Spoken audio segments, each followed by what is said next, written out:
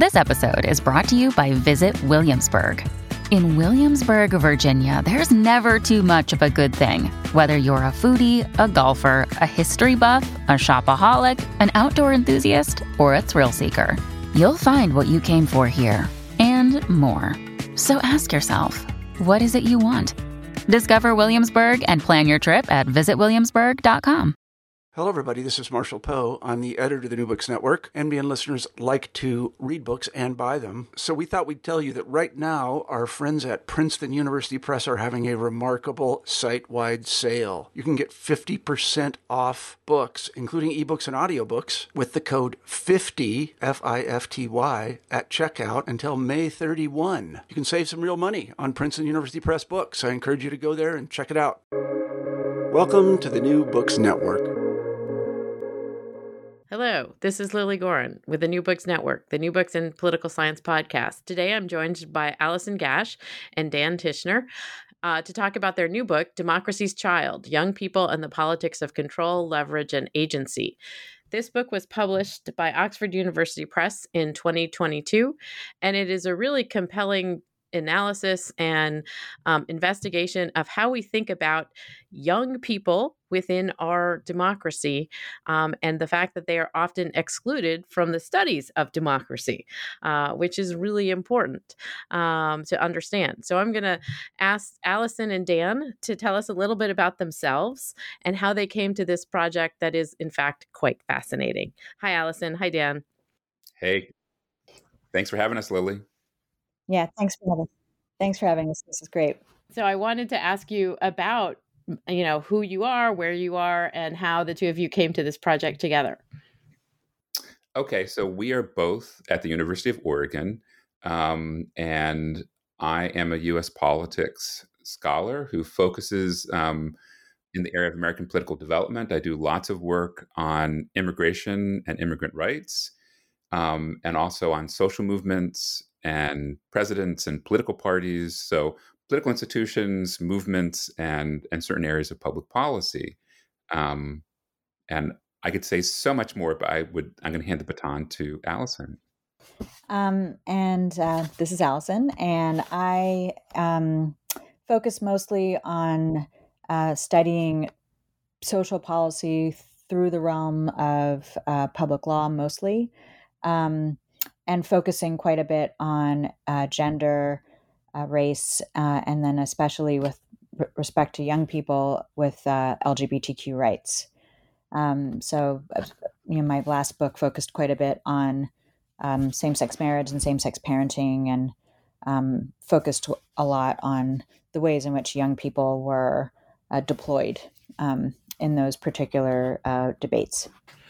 And both of you are seasoned scholars, and so you have lots of work in your sort of own realms, but this project brought you together, and you've been very excited about it.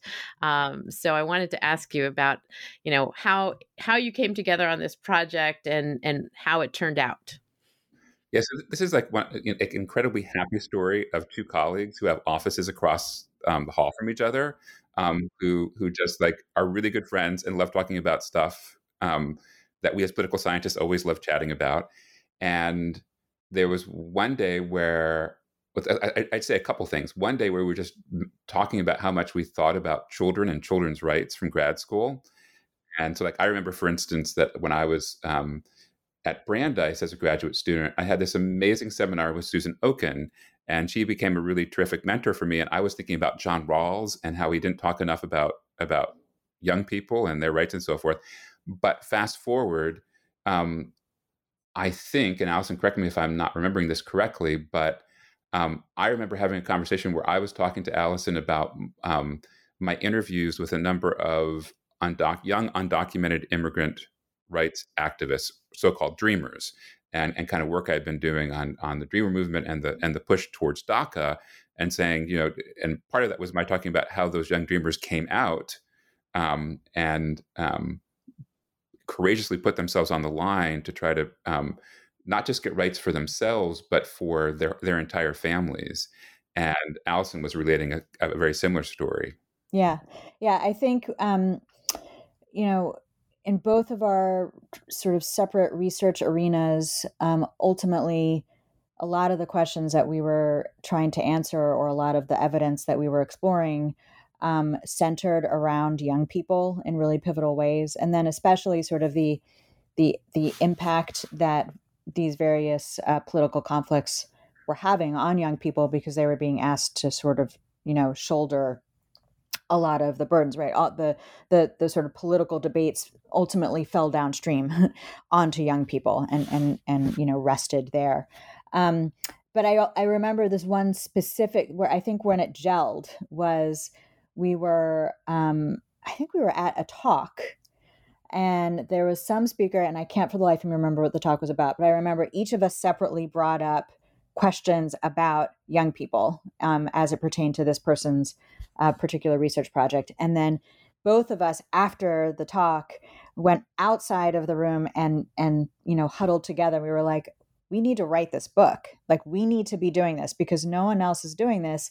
And we've already identified like 3 or 4 different areas, between both of our separate research projects and then the questions that we had asked in this talk. We had already identified like 4 separate spaces where young people were clearly pivotal and clearly ignored. And so we just realized, like, we should do this. We need to be doing this. We need to be writing this book. And one thing that shored it up was then we, took over the whiteboard in the department meeting room and started doing, because we love doing tables. We were doing tables in different categories and so forth. And then realized, by the way, that we were using a permanent marker. Sharpies. So we found out from a few intrepid graduate students how to, basically remove the evidence of our crime.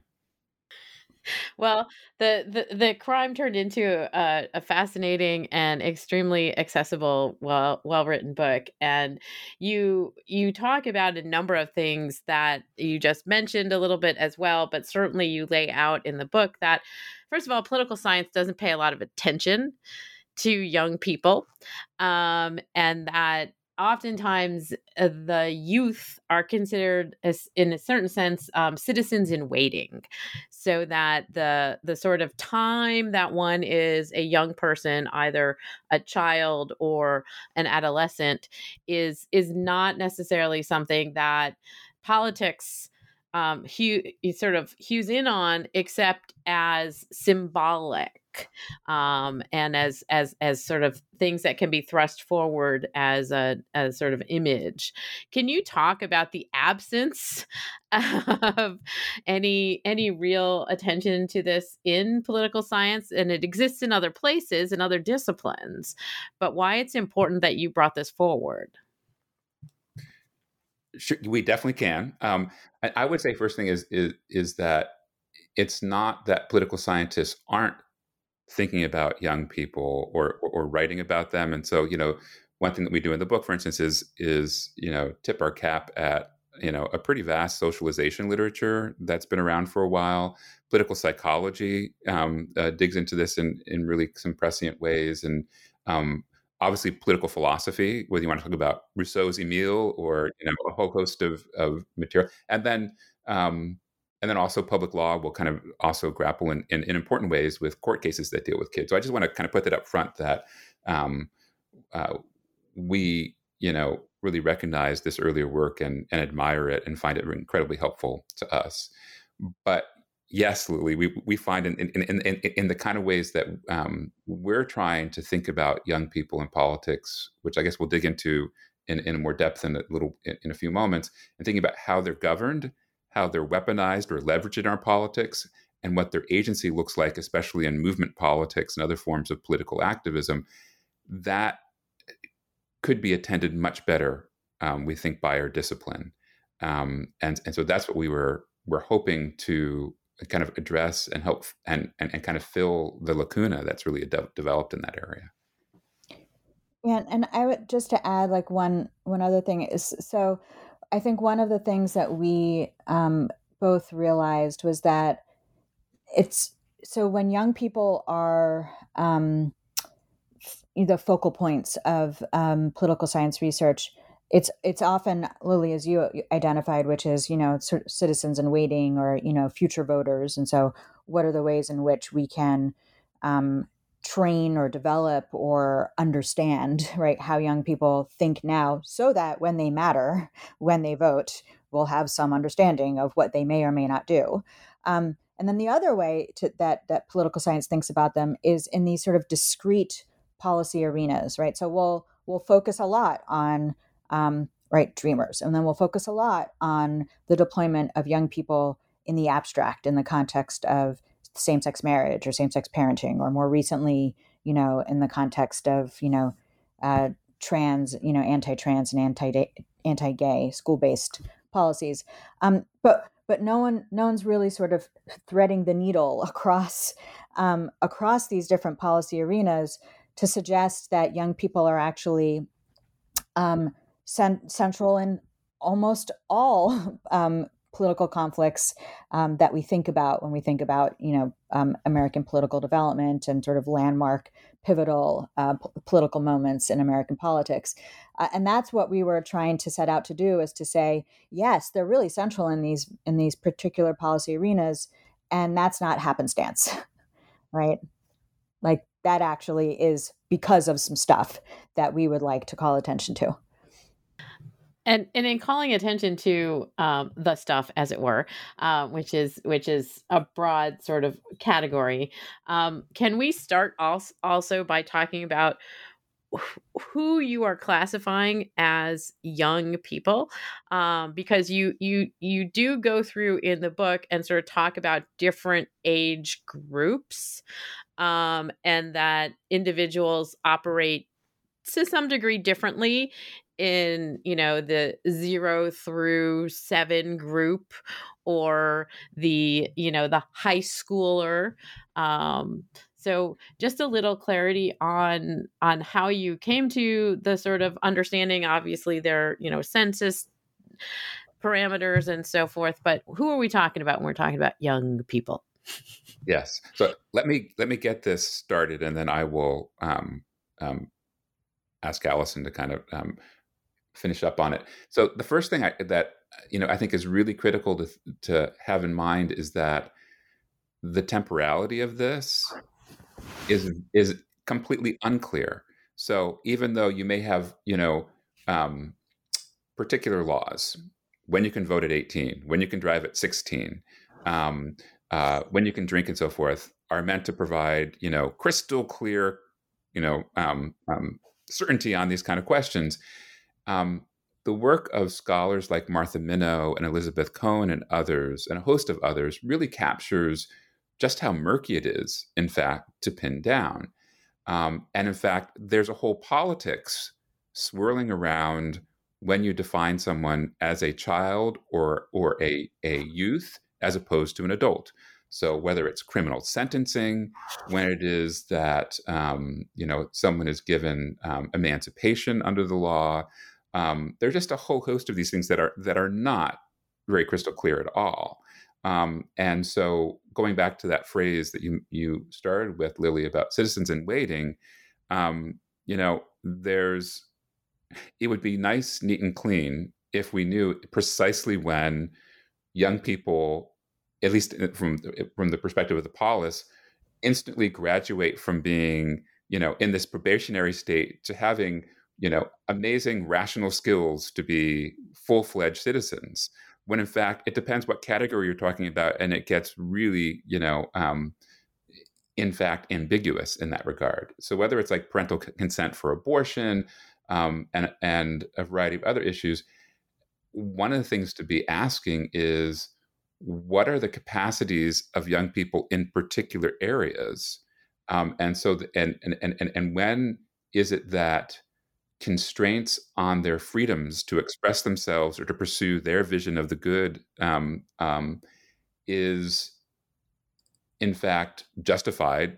They don't ever want to go to bed, right? What age? You said 0 to 7. Like, there's a lot of things where you would expect paternalism, as we classically understand it, to kick in. That is, where adults or other adult authorities will impinge on the freedoms of a young person because it's in their best interest. But we have loads of examples of when the freedoms or the will of young people is constrained when it's not their interest. Think of child labor historically and today, but also lots of examples of when a young person is demonstrating enormous maturity, intellectual development, and self-determination to be able to do so, and that can be before the age of 18, and yet they are denied such, like freedom, certain forms of freedom of speech in schools and so forth. So that's where I would start.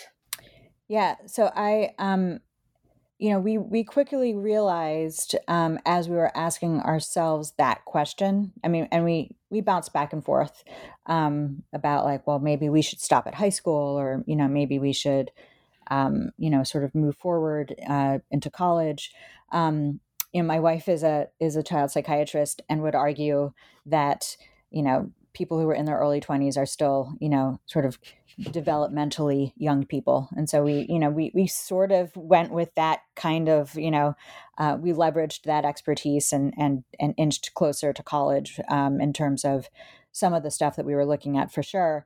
But I think one of the really cool things to come out of the project is really exploring how the concept of childhood is in and of itself a location of significant political conflict, right? And the fact that both the constraints of that concept and the benefits of that concept are are sort of doled out in ways that are, really familiar. And if we look at the ways in which other sorts of benefits and constraints are doled out, by race, by gender, by policy context.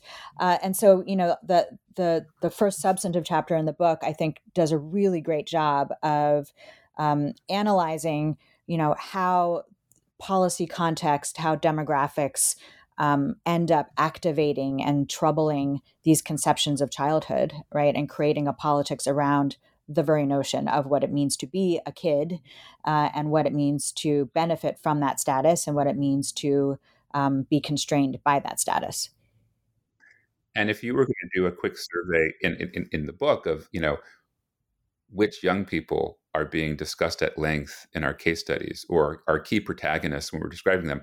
So in our discussion of youth agency and social movements, from the civil rights movement to the March on Our Lives, we're talking about ages most often in the book from elementary school through teens, sometimes early 20s, but that usually is the group we talk about a lot.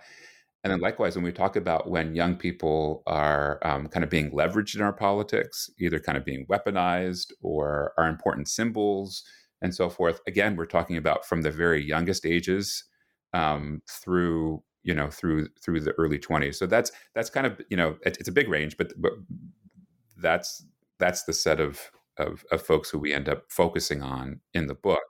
And then depending on what laws, policies, or struggles we're talking about, we may be winnowing in on a particular age group when we do so.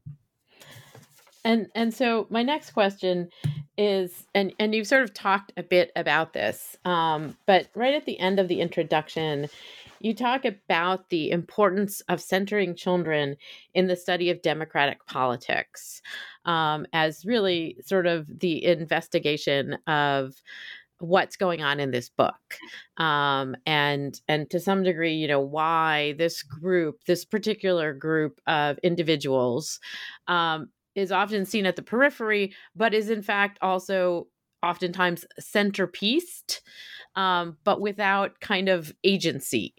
And so if you can explain a little bit about why, in particular, in the study of democratic politics, there is a need and importance to centering children.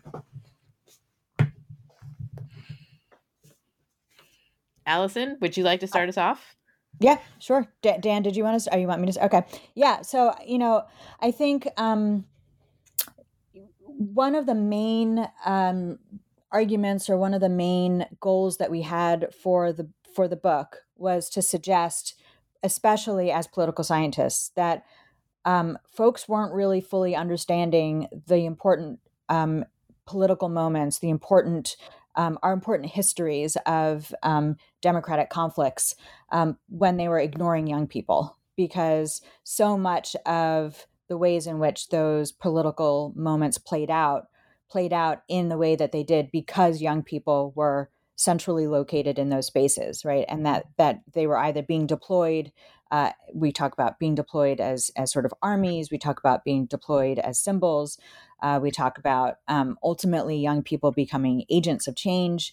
And we talk a lot about the struggles, right, that take young people from being leveraged as images to catalyze adults, and then ultimately to coming to take over a lot of those social movements where they were serving adult interests, but ultimately took the reins themselves, and how, right, that transition of power was a really critical focal point for those kinds of political conflicts.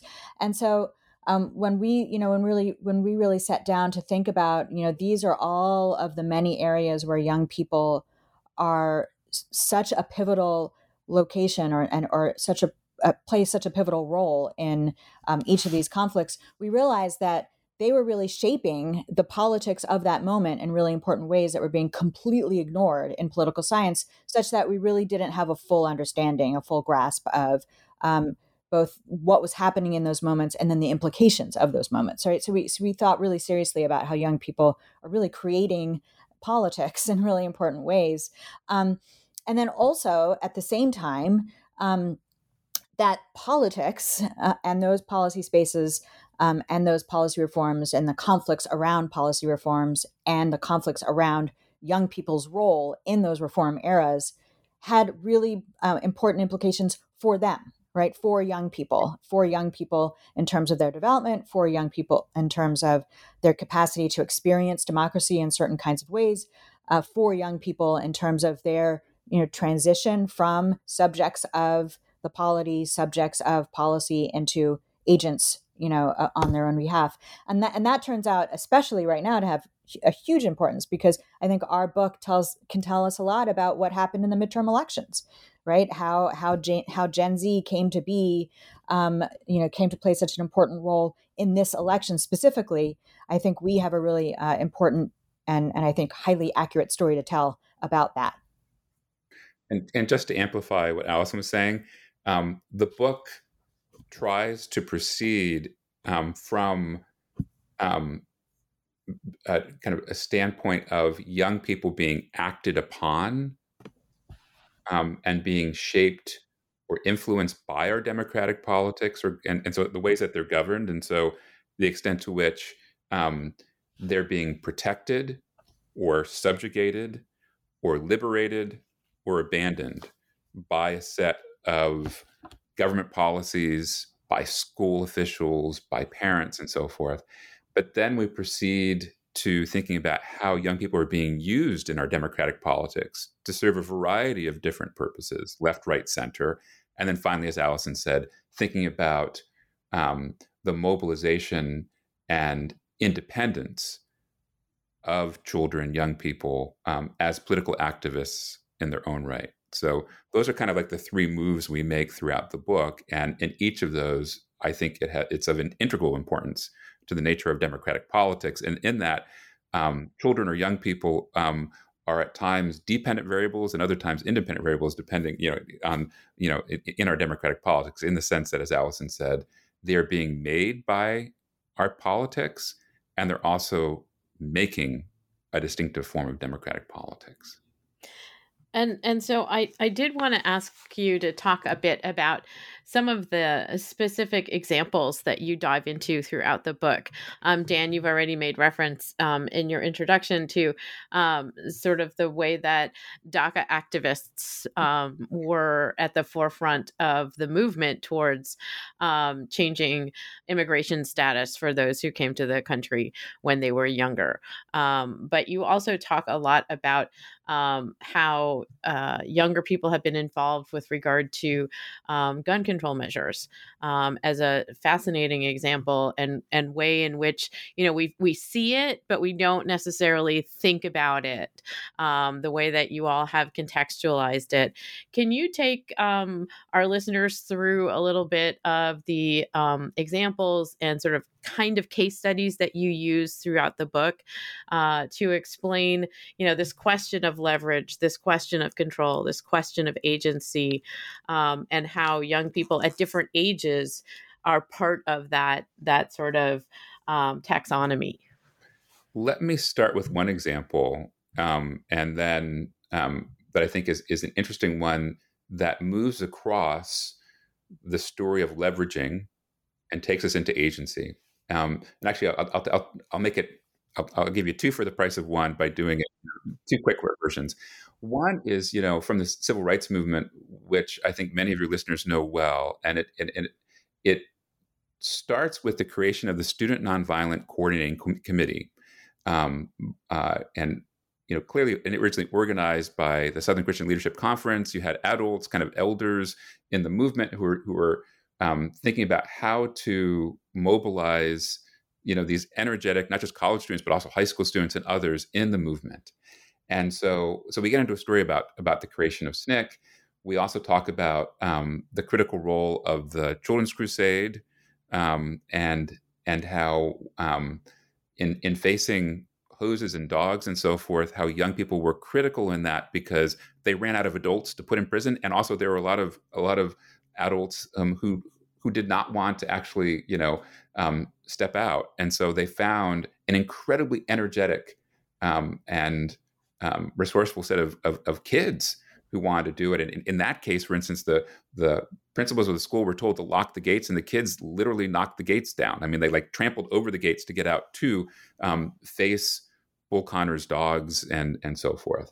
So that's so example of. And by the way, there was a lot of very careful wrestling by adult civil rights leaders about the moral trade-offs of young people who would be, children facing dogs and hoses were going to be far more sympathetic to the general public, as this was captured on video, than adults doing the same. And so, again, an example of kind of the power symbolism of young people. So fast forward, at a certain point, SNCC, these young activists, said, we actually don't agree with the agenda being set by elders in the movement. And we're going to go into Mississippi and organize people to vote. And those who are, deeply steeped in the story of the long civil rights movement know well, how significant the agency that emerged for SNCC and other youth in the civil rights movement ended up being strategically really crucial and took things in different directions than was expected. So different example, fast forward by several decades, and you have the Dreamers. And so in the 90s, early 2000s, you had seasoned immigrant rights lobbyists and leaders who recognized that one of the most sympathetic ways to bring about reform, that is to kind of draw lots of appeal with the general public for some kind of relief for undocumented immigrants living in the country, was to find star students, valedictorians and salutatorians and so forth, who were undocumented youth, also sports stars, those who were serving, in young military training and so forth. Kind of get your best and brightest, most appealing youth who were undocumented in the country to be the faces of reform. And so they did an excellent job of recruiting people, young people, to do this. They helped train them to come join each adult lobbyist in advocating for a Dreamer legislation on the Hill. And these young people became very effective as spokespeople, also on radio shows and TV interviews and so forth.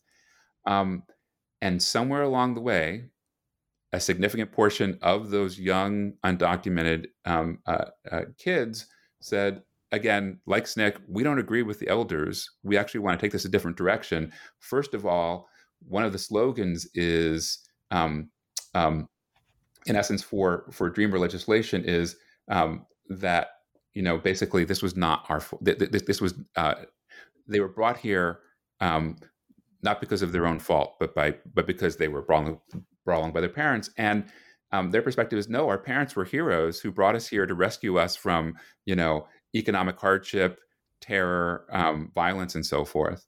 And moreover, they also wanted to press reform at a time when, older immigrant rights folks felt like they should compromise and go slower. So they pressed the issue. And the last thing I'll say really quickly on this then is that during the Obama administration, again, the more seasoned immigrant rights activists were saying, look, the Obama administration is on our side. They just can't get this through Congress. And Dreamers said, we need to take it to them. And in fact, we need to follow the model of the civil rights movement and create pressure from the outside. And so Obama became the deporter in chief. They confronted him during very high publicized public appearances and created all kinds of pressure that ultimately played a significant role in the administration going with DACA as an executive action that would address their needs. So we have these two different examples, SNCC and the Dreamers, that captures pretty powerful cases of emergent leadership where adults. Go on. Sorry. No. I wanted to add one more to those because I think those two are, those two examples are two of the pillars of what got us started on the project and how we were thinking about not just young people and the role that they're playing, but also these sort of three discrete ways in which we think young people are functioning in the context of these political stories. And so what I want to tell just one more story, which speaks to the way that these things aren't linear, at least not in the way that they're laid out in the book, that sometimes you start with the leveraging, right, the iconography, and then sometimes that affects the agency, right, and then that sometimes results in control. And so we're writing, an article or a couple articles right now that now start to tinker around with the model that we've created in the book, right, to show some of these dynamics. And so that's about the story of LGBTQ rights. So when you're thinking about gay rights and the kinds of leveraging, instances of agency and then ultimately instances of control, it's a really interesting story because what we talk about, a great example of the leveraging of young people is, it starts in the 1970s with Anita Bryant talking about, gay people wanting to recruit young people and that becoming a really powerful tagline. For an emerging Christian right coalition or Christian coalition, and for an emerging sort of obsession with gay rights and young people. And so you see that tagline, right? They have to recruit our kids in like every single solitary decade leading up to today, right? It's hard to sort of escape that automatic knee-jerk reaction around gay people and children. But it ends up being deployed in this sort of abstraction of young people in order to prevent all sorts of progress towards gay rights. So in the 1970s, it's progress towards including sexual orientation in non-discrimination measures, in same-sex marriage. Fast forward 30 years, it becomes included in as reasons why we don't want gays to marry, because we don't want it to affect our kids at school. We don't want our kids at school to learn about the possibility of being gay or being lesbian or being married. And again, we don't want it to, we don't want the recruitment, right, to be sort of legitimized through the legitimization of marriage, right? So that's a textbook example of the leveraging of this sort of abstract youth, right, as being abstract victims to some abstraction of, the predatory gay person, right? This is a pretty textbook, I think, deployment of young people. But then what happens is, in the backdrop of that, the sort of gay person being painted as the boogeyman and the sort of perennial young victim, right, to that gay predator, you've got young people, right, who are they themselves, in school being bullied because of this rhetoric, right, because of this belief that they are predatory, right, or that, or even self-hating, right, gay and lesbian young people who are self-hating, who don't want to come out of the closet because they're afraid, right, both of, right, these narratives being deployed against them, but then also, internalizing some of them as well. And so in the 1990s, in the 2000s, right, you see young youth, young LGBTQ folks in school starting to mobilize, starting to gain agency, and they mobilize around the creation of gay-straight alliances, or what are now called gender sexuality alliances. They mobilize in terms of, demanding rights for trans bathroom access in the sort of 2015, 16, 17 era, after we have marriage equality legitimized, right? You see trans young people saying, okay, now we're going to step up trans rights because this is something that we need to be doing. And so you see young LGBTQ folks really taking the reins and launching their own kinds of demands in the political sphere, through schools primarily, and really demanding a lot of attention and ultimately prevailing. I mean, looking at the 1990s, from the 1990s to the early 2000s, the explosion of GSAs in campuses across the country is remarkable, right? And this is a purely youth-led movement that contested with a ton of backlash, but ultimately they prevailed. And so young people become this really powerful catalyst for change in the gay community, and in the trans community. They become, agents of their own policy reforms. And then what happens, right, is you get this, immediate response and this immediate backlash in the form of control. And so what do you see happening now are, the release of tons of anti-trans bills, particularly those aimed not just at bathroom access, but in terms of athletics, right? And you see, a number of states targeting trans youth, right? Actually targeting them specifically and saying that they can't play on sports teams that match their gender identity, with a specific obsession with trans women on cis female sports teams. And then you also see the creation of these "Don't Say Gay" bills, right? The bills that basically ban any books that mention sexuality or gender identity, any teachers who want to talk about curriculum that centers on sexuality or gender identity. And then in some states, laws that say that you have to essentially report to all parents if there is somebody in the classroom who identifies as gender fluid, or who identifies as gay or lesbian or bisexual or pansexual, or wherever on the spectrum that they sit. So you see this sort of element of symbolic deployment of young people, kids taking over and saying no, not in our name, and then ultimately this sort of serious backlash against the very young people who've exerted some authority. Dan, go ahead. Lily, I was just to amplify this, just give me another quick example that you started with, which is, as you noted, we, spend a lot of time with the struggle over guns and the March for Our Lives movement. And it also captures very much, this dynamic that Alison was sketching about youth activism, mobilization, then having a backlash, especially when it's viewed as having potency. And so the Parkland kids, for instance, that is, the young people from Florida who helped launch this March for Our Lives movement, become, vilified. They become targets of, pure fiction,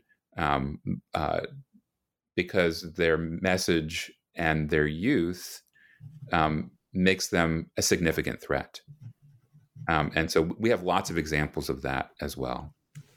Yeah, I was really intrigued, unfortunately, by the research that you all found on this, in part because it does go to the sort of narrative conceptualization of the quote innocence of young people, and then in a context of their political engagement and activization, they are apparently no longer innocent or not allowed to be innocent.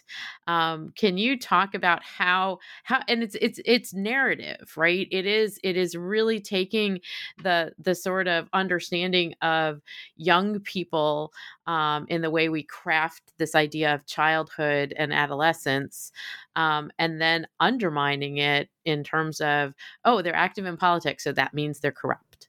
Mm-hmm. Another dynamic is our kids versus their kids.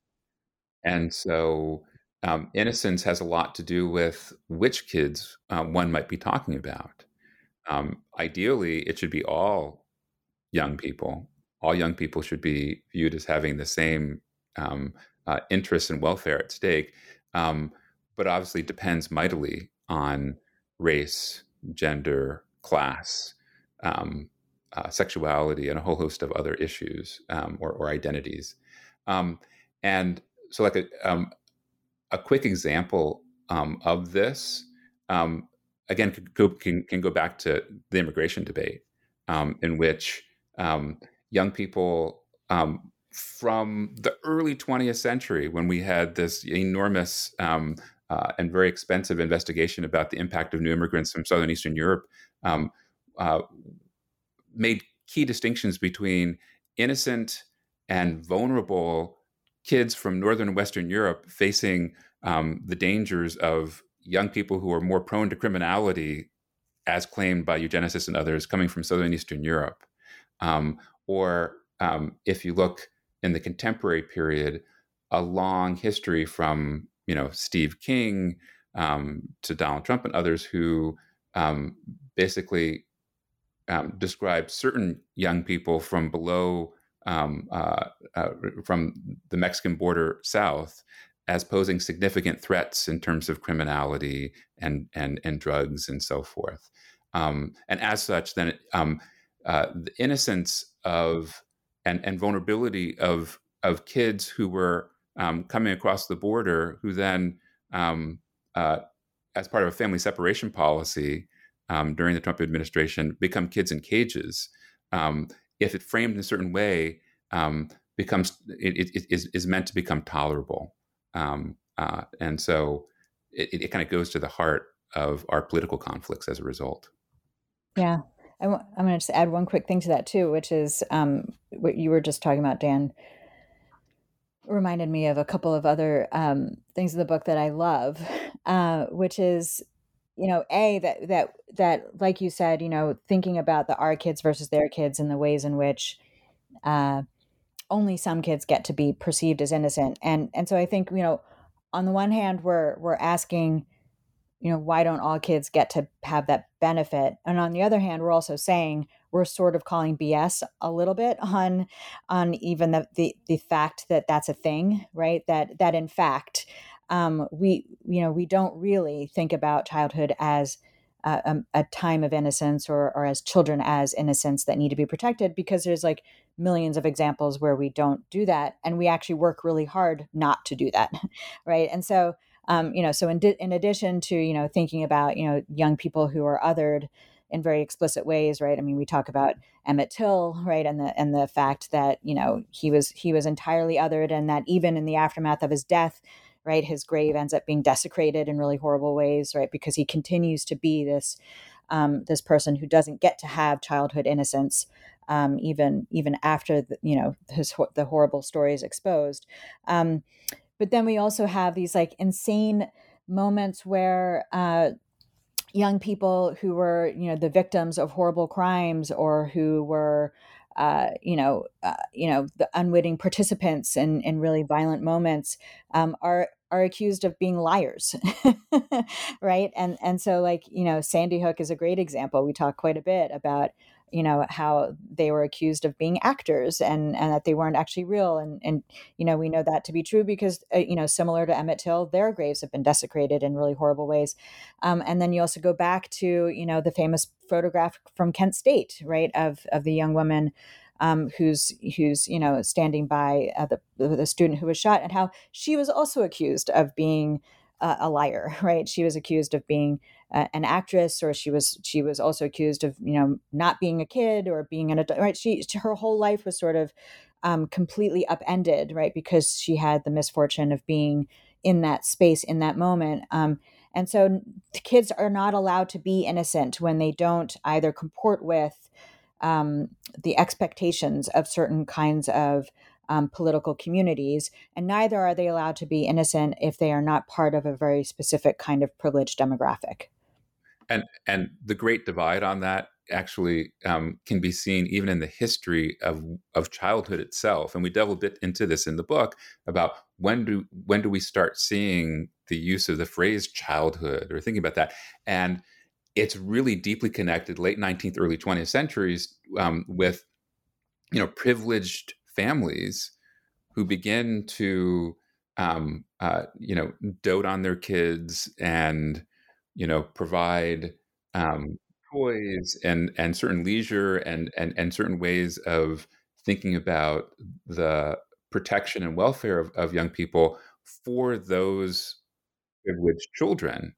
Um, when at the very same time, we, as all of our legal eagles know out there, we had cases like Dagenhart where, the court was saying, yeah, these kids can be contracted for harsh labor in textile plants and coal mines and so forth, and to hell with their welfare. Yeah, we were actually just talking about Dagenhart in my class on con law last week. So, yep, with you on that one. I wanted to ask you a little bit about a sort of way that you sort of set things up in terms of understanding how children are governed, which you mentioned earlier on, but it is something that comes into a lot of the analysis in terms of these they're constraints most of the time. And to some degree, they may come into conflict with a certain amount of agency. But you talk about paternalism, subjugation, membership, and abandonment as kind of the categories of how they're governed.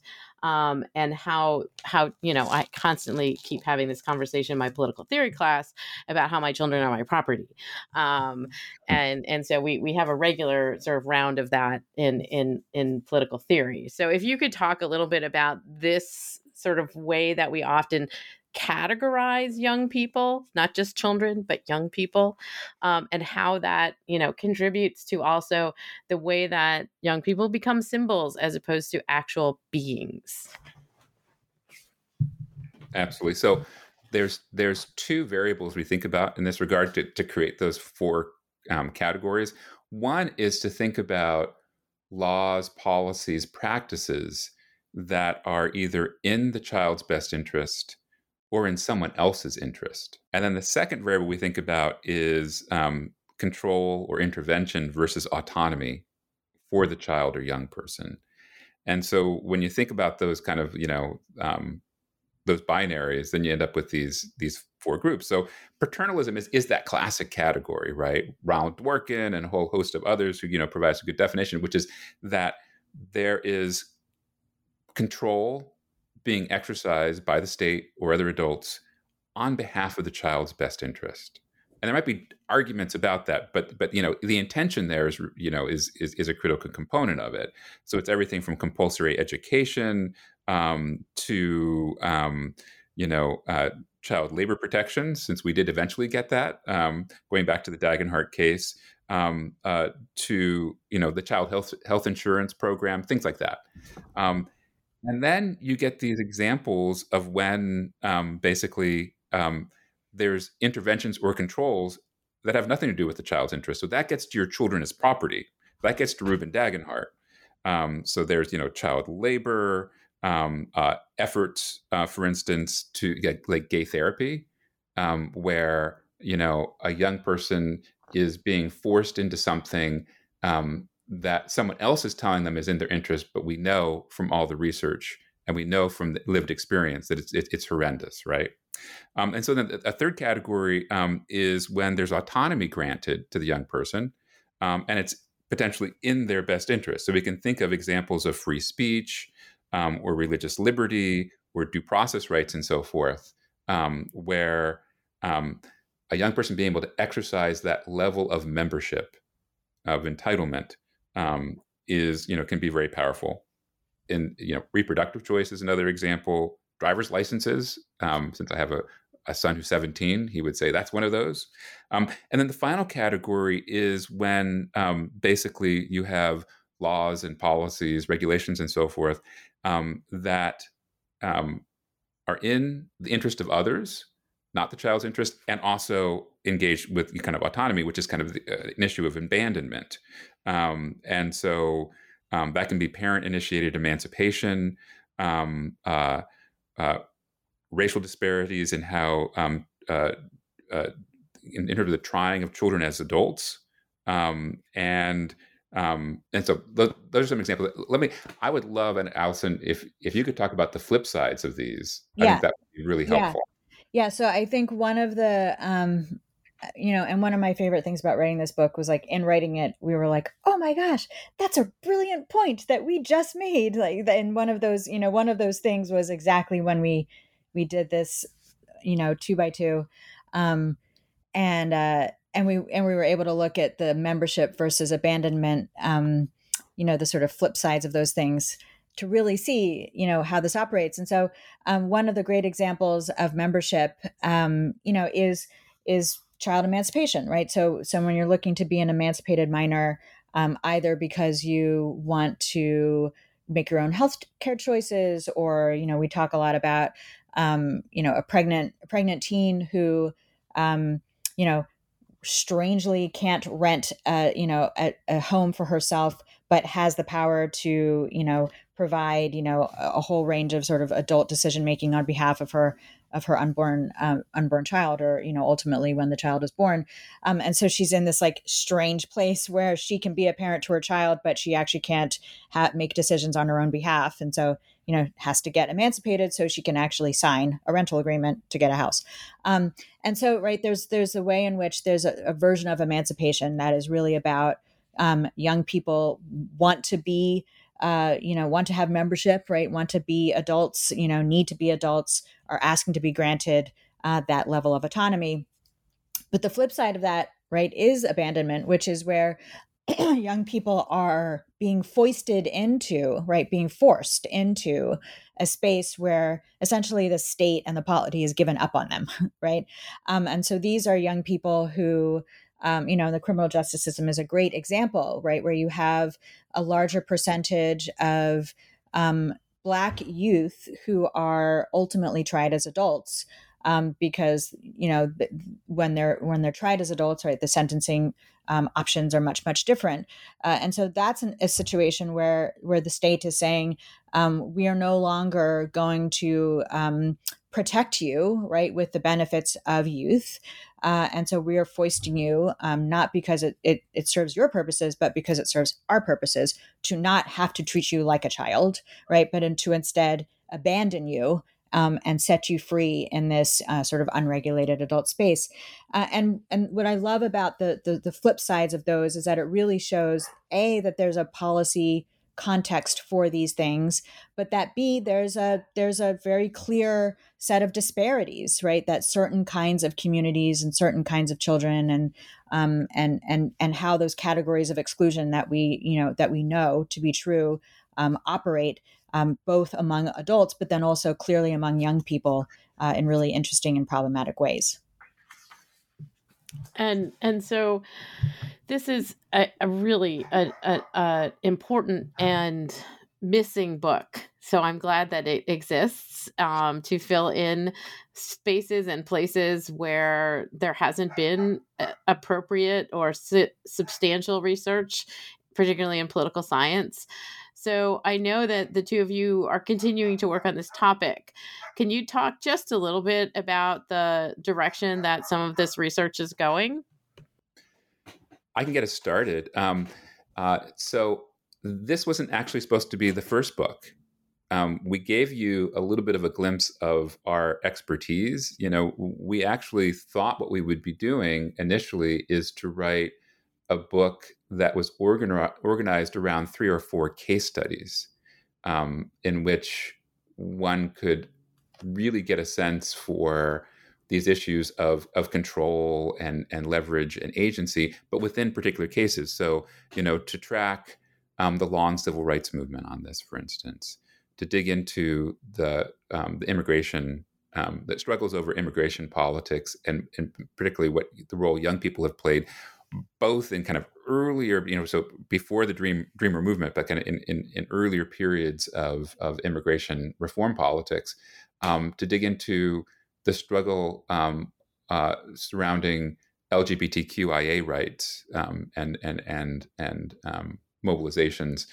So we were going to do, basically, we were in a case selection phase where we had like 6 or 7 of these, and we're just saying, which of these do we want to focus in on, and to do what we like to do, which is lots of careful archival research, interviewing, looking carefully at the legal cases and the narratives and so forth, and to basically tell those stories, and then provide some great analytical punchlines.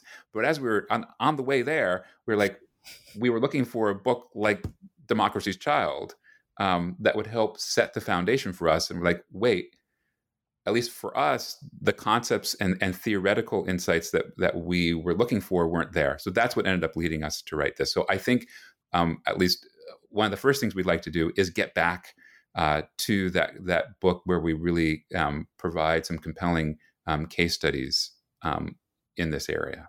Yeah. Yeah. And then, there's also, I think that now that we're, a couple steps removed from what we did, we can start to see some of the really cool implications of setting up the narrative in this way. And so now we're like, ooh, we can actually now tell a story about, the dynamics of moving from, being a symbol of politics to being an agent of your own, political agenda. And that's a cool story, right? Or now we can really tell a story about those flip sides, right? And the ways in which, these sort of categories of membership and abandonment are deeply tied to the same kinds of struggles around identity and exclusion that we see in a lot of other areas of American politics. And so that's a cool article that we can write too. So we're sort of in this like amazing space where we created the book that we thought existed but didn't exist, that could allow us to sort of springboard from it. So now that book is out there, now we're doing the springboarding in the form of these articles, and then also setting our sights on this book that really does a deeper dive into these particular political moments. One other really quick thing I'd mention is this project also radicalized us as we were writing, and that takes a lot because we're both radicals to begin with. Yeah. But on this issue, and we both love and we use in our classes Robert Dahl's work. But we have this quote in our conclusion where he says, "No one seriously contends that children should be full members of the demos that governs the state." And in fairness, Dahl has a kind of very careful qualification about why he thinks that, and it goes back to the whole idea of citizens in waiting, and you don't want these young members of society who don't have full capacities yet to participate. But for us, we're like, we're not sure we agree. In fact, we know we don't agree. And it goes back to actually one of the things where we started, Lily, where you were asking about, what are the crystal clear ages of such and such. And so, I'm not sure where I would have stood if you asked me what should be the voting age when I started this project. I probably would have said, well, 18 sounds about right, maybe 17. But I have a much more capacious view of that now than I ever did, and in all sorts of areas, it makes me question where we limit the agency, particularly the political agency of young people who have demonstrated that oftentimes they're more the adults in the room than the so-called adults. That is, they're showing far more wisdom and concern for the common good than a lot of much older citizens. That's right. That's right. And ultimately are having to pay the costs in a much more pronounced way. So, it sort of doesn't make sense. If they're going to be deployed as in the way that they are, then they should be able to have a voice in those very spaces in which they're deployed. Yes. My students were asking me the other day why it is that in Wisconsin, a young person can drink alcohol if their parent buys it for them when they're 16. And so on. Yeah. There are tons of examples like that. Yeah, exactly. Yeah. Like, I don't have an answer for you, but But keep asking those questions. Yeah. So I want to thank Dan Tichenor and Alison Gash for joining me today to talk about Democracy's Child, Young People, and the Politics of Control, Leverage, and Agency. And this is published by Oxford University Press. I assume one can buy it at the Oxford University Press website. Is there a brick and mortar store to which you would like to give a shout out? Well, I don't know. I don't know. Are there brick and mortar stores that are selling them? I'm not sure. I know Amazon. Amazon has it for sure. Powell's has it on their website for sure, and may even have it in their stores as well. Yeah. Thank you. We'll direct people to Powell's or to the Oxford University Press website. We'll go to Powell's. We love Powell's. You can spend a great day at Powell's anytime. Yeah. Thank you, Dan. Thank you, Alison. Yep.